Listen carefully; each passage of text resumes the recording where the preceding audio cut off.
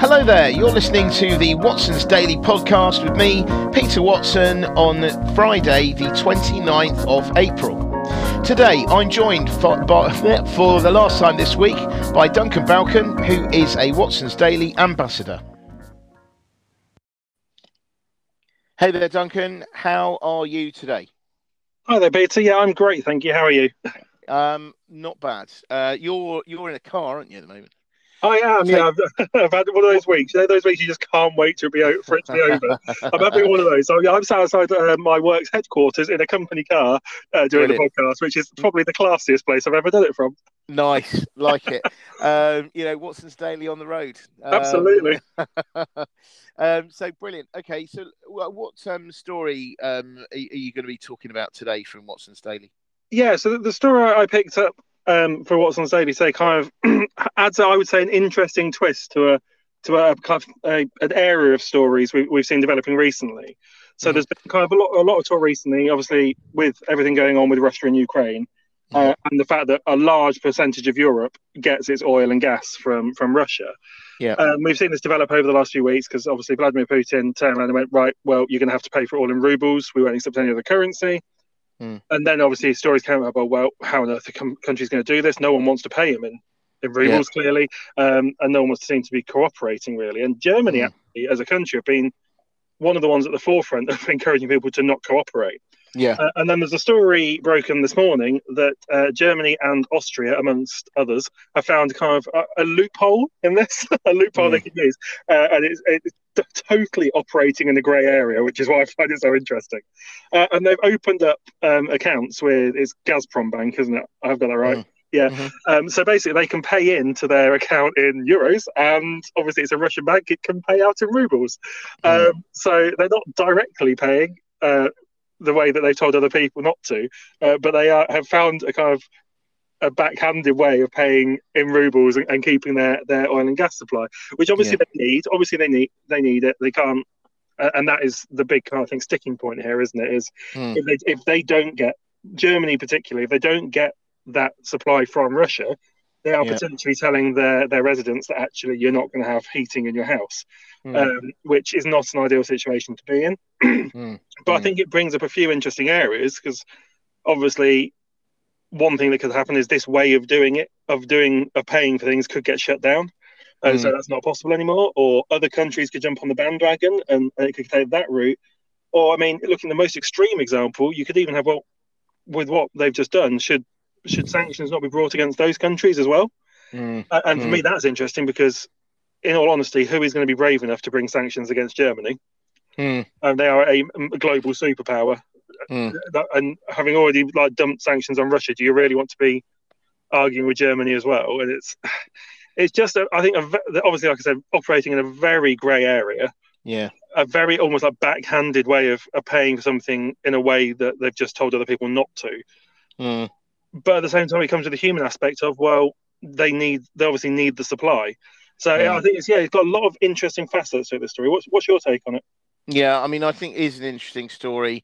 I think it is a classic case of them going to the letter of the law rather than the spirit of the law. This is clearly, I mean, we're not gaming the system, but they are really running very well. They are running right to the wire on this one. Germany has put itself in this situation effectively. And I don't know, because I'm not a student of politics or anything like that. But I wonder whether, this is essentially where, the legacy of Merkel and Gerhard Schroeder before her. And it's interesting to note that I think Gerhard Schroeder, he was on the board on the board of various different Russian companies. And when everyone was resigning left, right and centre, he wasn't, which was interesting. But anyway, I do think that this is another thing as well. Again, people should check this, but I'll say it anyway. I think that.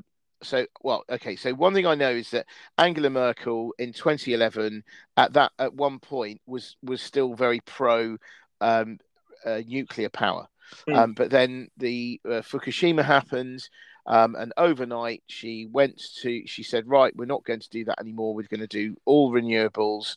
We're going to do all this other, we are going to avoid nuclear. Then her reputation, her popularity changed. She won the election, so she came back into power. She stayed in power. And I just wonder there, you see, because if you really are very pro nuclear, you can't just turn on a dime and just say, well, okay, we're not doing that, which is what they did without cutting some corners. And I just wonder whether, was it that point or was it prior to that? I don't know. I mean, to be honest, you know what? I might ask Ralph when I do the weekly, because obviously he was German. He's become a British citizen actually. Not so long ago, but he might have quite an interesting view on this. But anyway, so yeah, I do think that this is a legacy. And now Olaf Scholz has got to deal with it. Mm. It's very awkward. And yeah, I mean, I do think that this can't be a long-term solution, because everyone else is going, as time goes on, everyone else is going to be starving themselves of energy. It might not happen right now because of we're going to spring and summer, but at some point in the not too distant future, people are going to go, we do need that. We need supplies. And if Germany is doing it, everyone else is obviously going to say, well, Germany's doing it, so we're going to do it. Particularly across Europe, because Germany does tend to lead the way on a lot of things, don't they? Yeah, well, it is essentially the engine of Europe, and it is the manufacturer, it is the factory of Europe. So I think that they're not although they're getting away with it at the moment, or will be getting away with it, I don't think that is a long-term solution. No. And it may even be that America puts sanctions on them. So I mean, I don't know. This, again, pure speculation, but I just think politically they can't do this for very long. No. Because essentially what they're doing, and this is a nice way of putting it, they are prolonging the war by paying Russia. That's the effect.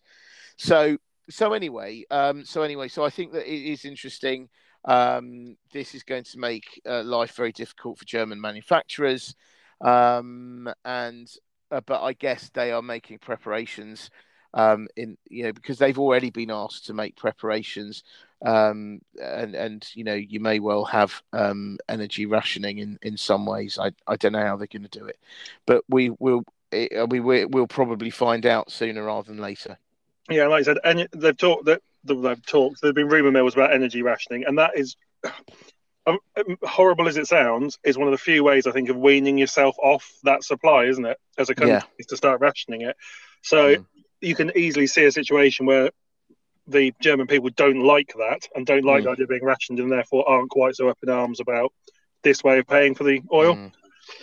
But it's difficult, isn't it? It's difficult so because I'm sure that many Germans will object to being in this position, but they are in this position, and they've got to get, they've got to move forward somehow. So obviously, like I said, it is a position that, like you said, may well have been started years and years ago as a bit of a corner cutting exercise, or we don't know how long. Without being funny, that the Russians' current plans have been in place for, and how much they've quite happily let people become dependent on their supply. So it's a really tough situation for particularly for, I think, for the people of the countries that are doing this, because you're going to morally object, aren't you, in the vast majority of cases. And like I said, tough for the politicians that are having to sort it out, because it's a problem that they probably haven't caused themselves. Yeah, that's right. But then again, that's what they get paid for. That is what they get paid for, dealing with other people's mistakes. Exactly. And then blaming it on someone else, always making sure that someone else gets the blame. Absolutely. So there we go. So obviously that's going to run. I think that is going to, the pressure is going to intensify. So it'll be interesting to see how that works out. Yeah, absolutely. So that was my favourite story in Watson's Daily today, Peter. What was yours? So I thought Amazon was Mm. interesting. Obviously, this week has been so. There's been reporting season. So for those of you who don't know, generally companies tend to report at roughly around the same time. So if you know tech companies, there's been a lot of that this week, and I think last week. We've had banks and things as well. But anyway, so this week, one of the tech companies that is reported is Amazon, and they reported their slowest growth since 2001. Now, this is obviously not great news. Not great news for them. Apparently, is due to something to a bit of a slowdown, but also their stake in Rivian. So Rivian is the electric vehicle manufacturer that does pick up trucks. But the problem is for them, they've had production issues. They blame supply chains, as everyone is doing. And yes, their share price has been weak, and because Amazon owns a decent slug of them, then it has suffered as well. So anyway, so I mean, I overall though, you look at some of the other businesses that Amazon has. Its cloud computing division, AWS, which is Amazon Web Services. They had strong sales. Ad revenues were pretty good. So I mean, I asked the question in the reels today about, can Amazon recover? And I think, yes, it can recover. I mean, it's got so many different businesses. It's spread across so many different areas. And some of them are very, the sort of bread and butter, if you like, of theirs, the retail, I think if it's slowed down now, it's going to speed up, I think, because everyone is looking for ways to reduce their bills and cut expenditure and things. And I think that Amazon is a place you go if you want to buy something that's cheap and that's available and it will get to you quickly. So whereas maybe before people were maybe objecting to thinking, oh, I don't want to do it, it's becoming too all powerful. I think now that'll be all those morals will be thrown out the window, and they'll see, okay, I can get it cheaper on Amazon. I'm going to buy it on Amazon. So Mm. I really think that I think that I think they're going to be absolutely fine. And I think that this is just a blip for the moment. I would agree, to be honest with you. And like you said, it's a blip. It's a slowest growth not a downturn, isn't it? Yeah, It's still growing, just not as quickly. So it is a blip. And yeah, I have like this kind of feeling that when it's a bigger company, that blip looks more serious because obviously they're used to doing such phenomenally big numbers. mm, It's a slightly smaller number. By comparison, it looks like a big blip, but the mm, size of the company is huge. And even if mm, the Rivian thing doesn't work out, and we were talking about Rivian the other day, weren't we? Being a company to watch out because obviously Ford with their F-150 Lightning are looking mm, really positive, and that is a direct competitor. But mm, from Amazon's point of view, even if the Rivian thing doesn't work out, they've got their fingers mm, in so many pies mm, that mm, actually, if one of them doesn't work so well, the others are all performing really strongly. mm. And I think one of the strengths of the business and the way it's structured is how many different things they seem to have managed to specialize in.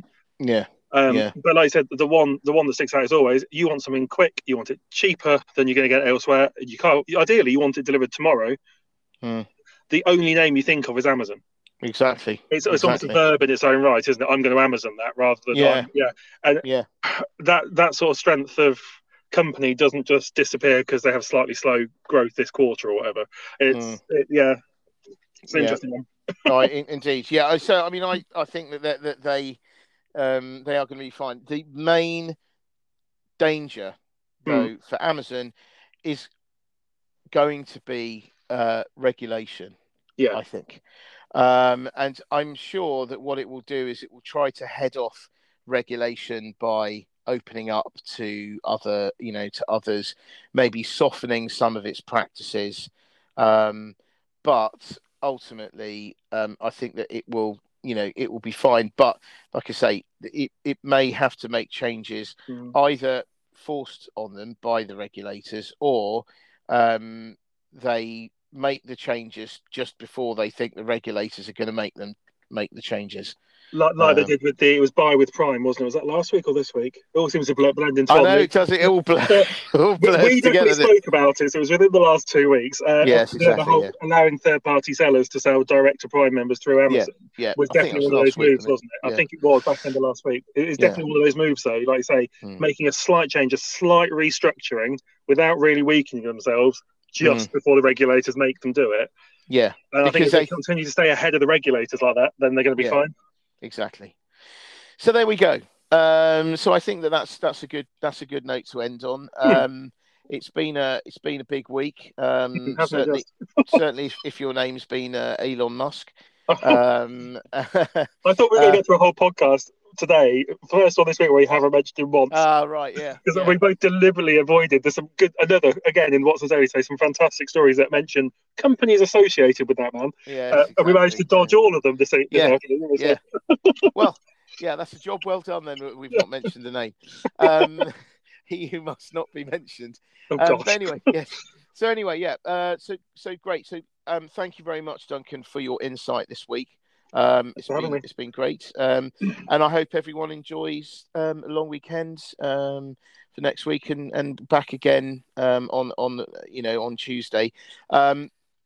I will be doing the weekly podcast with Ralph. We're probably going to record it on Saturday. So if you want to listen to stuff, that's going to be available.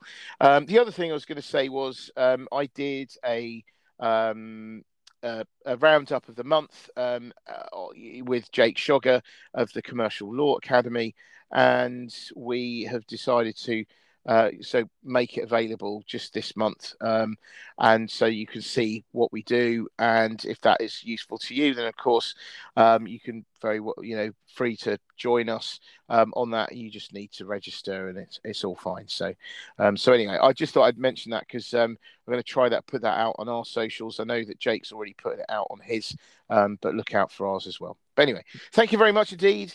Have a great long weekend. Back next week.